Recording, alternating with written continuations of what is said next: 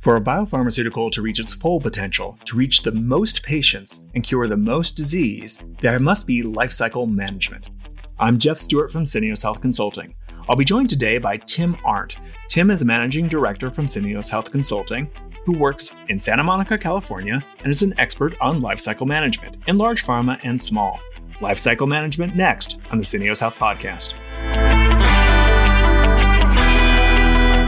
Tim Arndt, welcome to the Syneos Health Podcast.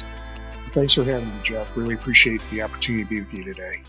So we're talking about lifecycle management. What do you mean by lifecycle management? Is that end of lifecycle management or the whole life of the pharmaceutical product management? Yeah, lifecycle management really should be done early in the initial phases of development of the product, extend through the development of the product all the way through launch and then through commercialization. And starting early in the process is ideal in terms of an optimal lifecycle management plan because that allows you to pivot and have long-term revenue and lifecycle opportunities for the brand if you start early and you plan early. That is probably the most surprising part of talking about lifecycle management that I've heard is that you're thinking about it from the very beginning. And I don't know quite why, Tim. A lot of companies are just trying to launch the product as well as they can. Do you really have to think about what comes after that to make your launch good? And I guess I'm struggling a little bit with that. Why not just have a random walk through launch, doing the launch as well as you can, and life cycle takes care of itself? I think that's a common misperception and misconception, quite frankly, because what companies end up doing that I've seen a lot of is planning more for the commercialization of the asset and spending a significant amount of their resources in terms of people, time, and money at the launch. And then once they launch the product, they get 2 to 4 years away from patent expiry. Then they start thinking about lifecycle management. But in the purest sense, if you're going to go through a development program, be one of the select few agents that actually gets approval and gets marketed, then it makes the most sense to really back up early into the stage of that product and analyze what are all of the different potential areas of opportunity for that asset very early in the clinical development stage, because then that way you can line up and map out all of these potential opportunities early. And even some of those opportunities and things that you've identified can be incorporated into the clinical development program as phase 2 endpoints, or also additional areas that you want to look at in terms of the asset, even if it's not in the core indication that you're looking at for launch, because that will inform you as to the opportunity and the performance of the product later on, should you decide to pursue one of those additional indications and whatnot.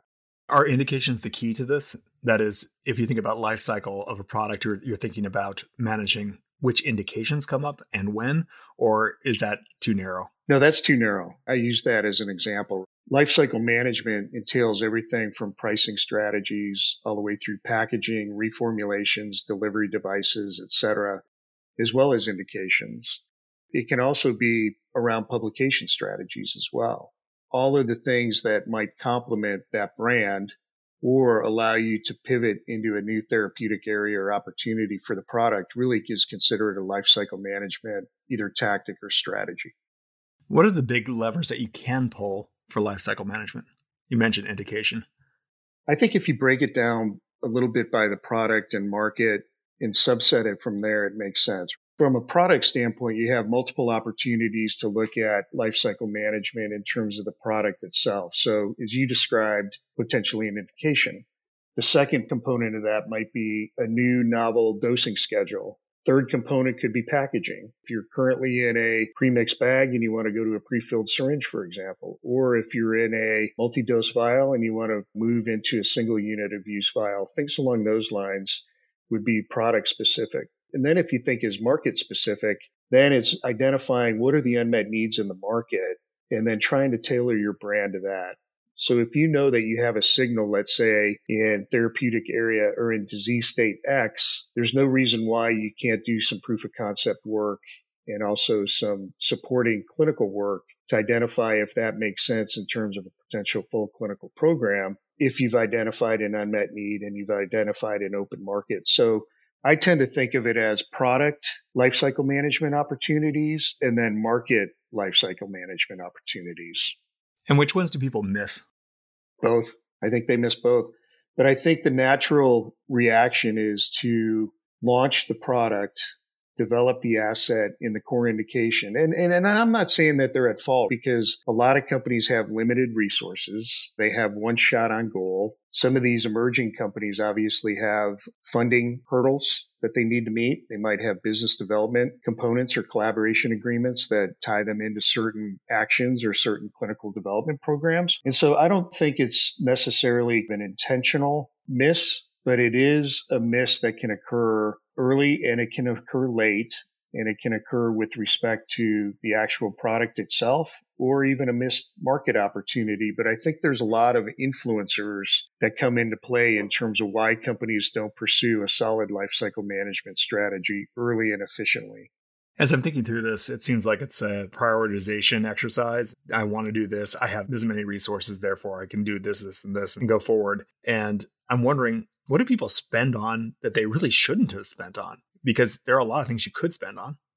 Sure. I think there's two components to that, right? I think that some companies are forced into making decisions that are more short term than long term, especially the smaller emerging companies. I think it's resource driven, number one. In some cases, it's survival mode. I mean, they've got one shot on goal. They need to make sure that they get that shot on goal before they even worry about anything else. And so they spend a majority of their time and energy up front fundraising and then moving towards one particular opportunity or indication. But I think big pharma misses it a lot as well. And it's not a function of resources as much there. I don't think. My experience is that it's a function of highly matrixed organizations that toss the asset over the fence at various stages. So in other words, there's not a consistent team that manages the asset from clinical development, from phase 2 through phase 3 into product launch, into commercialization, and then the harvest mode. There could be 7, 8,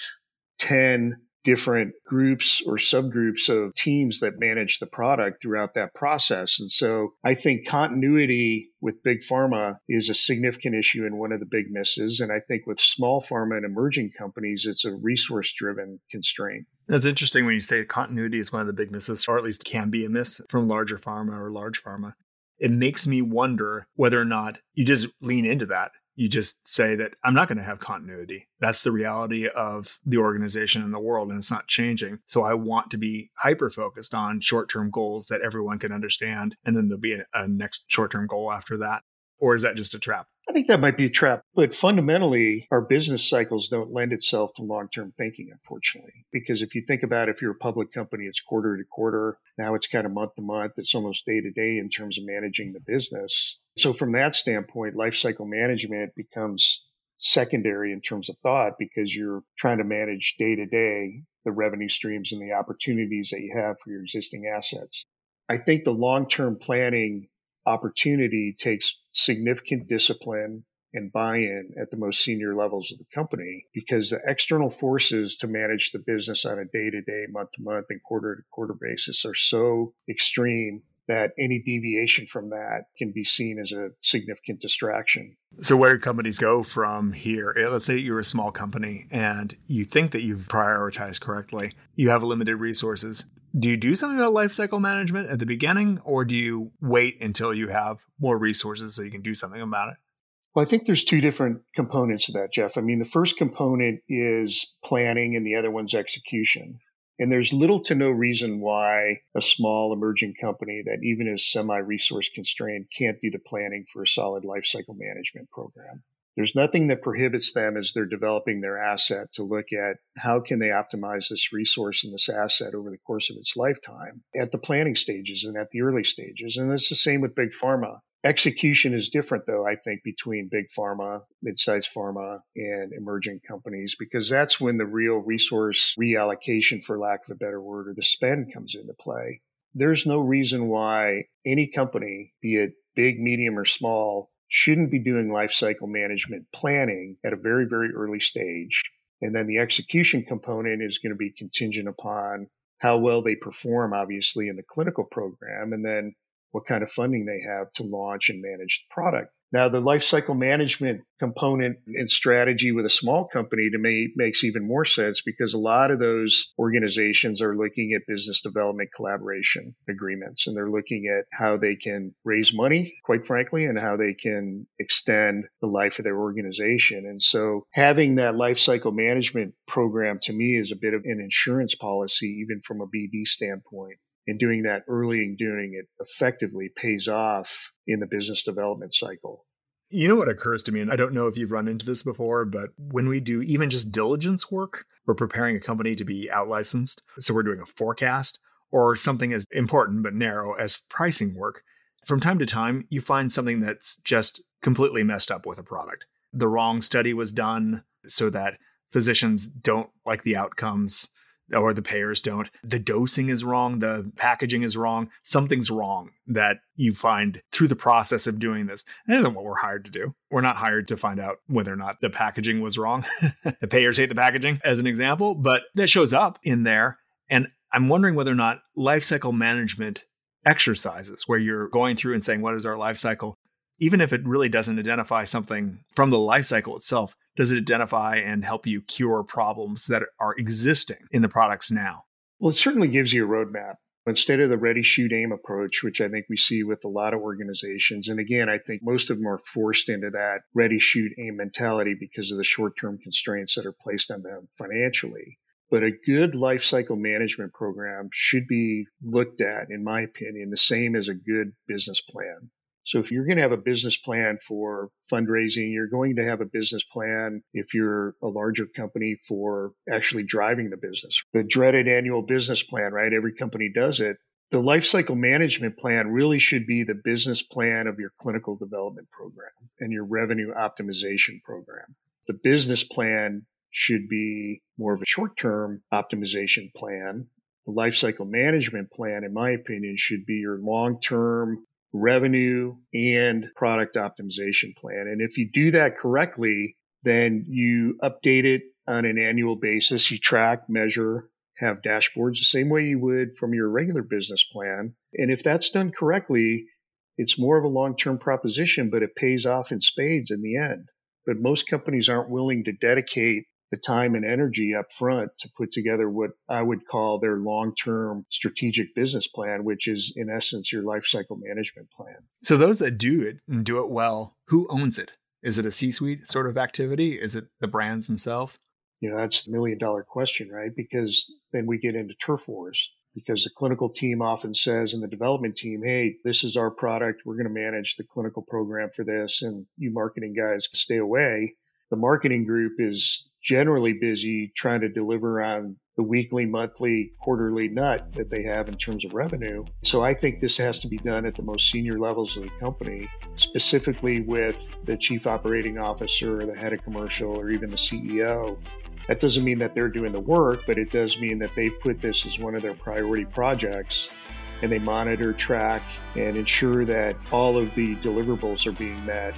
And until that accountability is put into place, I've found that most companies just kind of kick the can down the road. Well, there's lots more to talk about, Tim, but I think for now we can leave it at there. And thanks so much for talking through lifecycle management, something I don't know much about. It's an exciting, interesting facet of the business when it's done correctly. And I think that there's kind of one thing I can say, it takes dedication and it takes some limited resourcing up front, but it's a little bit like investing in an education. It's hard to go through and it takes time and energy, but at the end of the day, there's a payoff there. So I look forward to speaking with you more about this subject, and it's near and dear to my heart, and I appreciate you taking the time today. Thank you, Tim, for joining us on the Syneos Health Podcast. You bet. Thank you, Jeff. That's all for today's episode of the Syneos Health Podcast. I'm your host, Jeff Stewart from Syneos Health Consulting. If you want to talk through a hard decision you're making at your life sciences company, you may email me at podcast@syneoshealth.com. For access to more future-focused, actionable life sciences insights, visit the Syneos Health Insights Hub at insightshub.health. Syneos Health, shortening the distance from lab to life.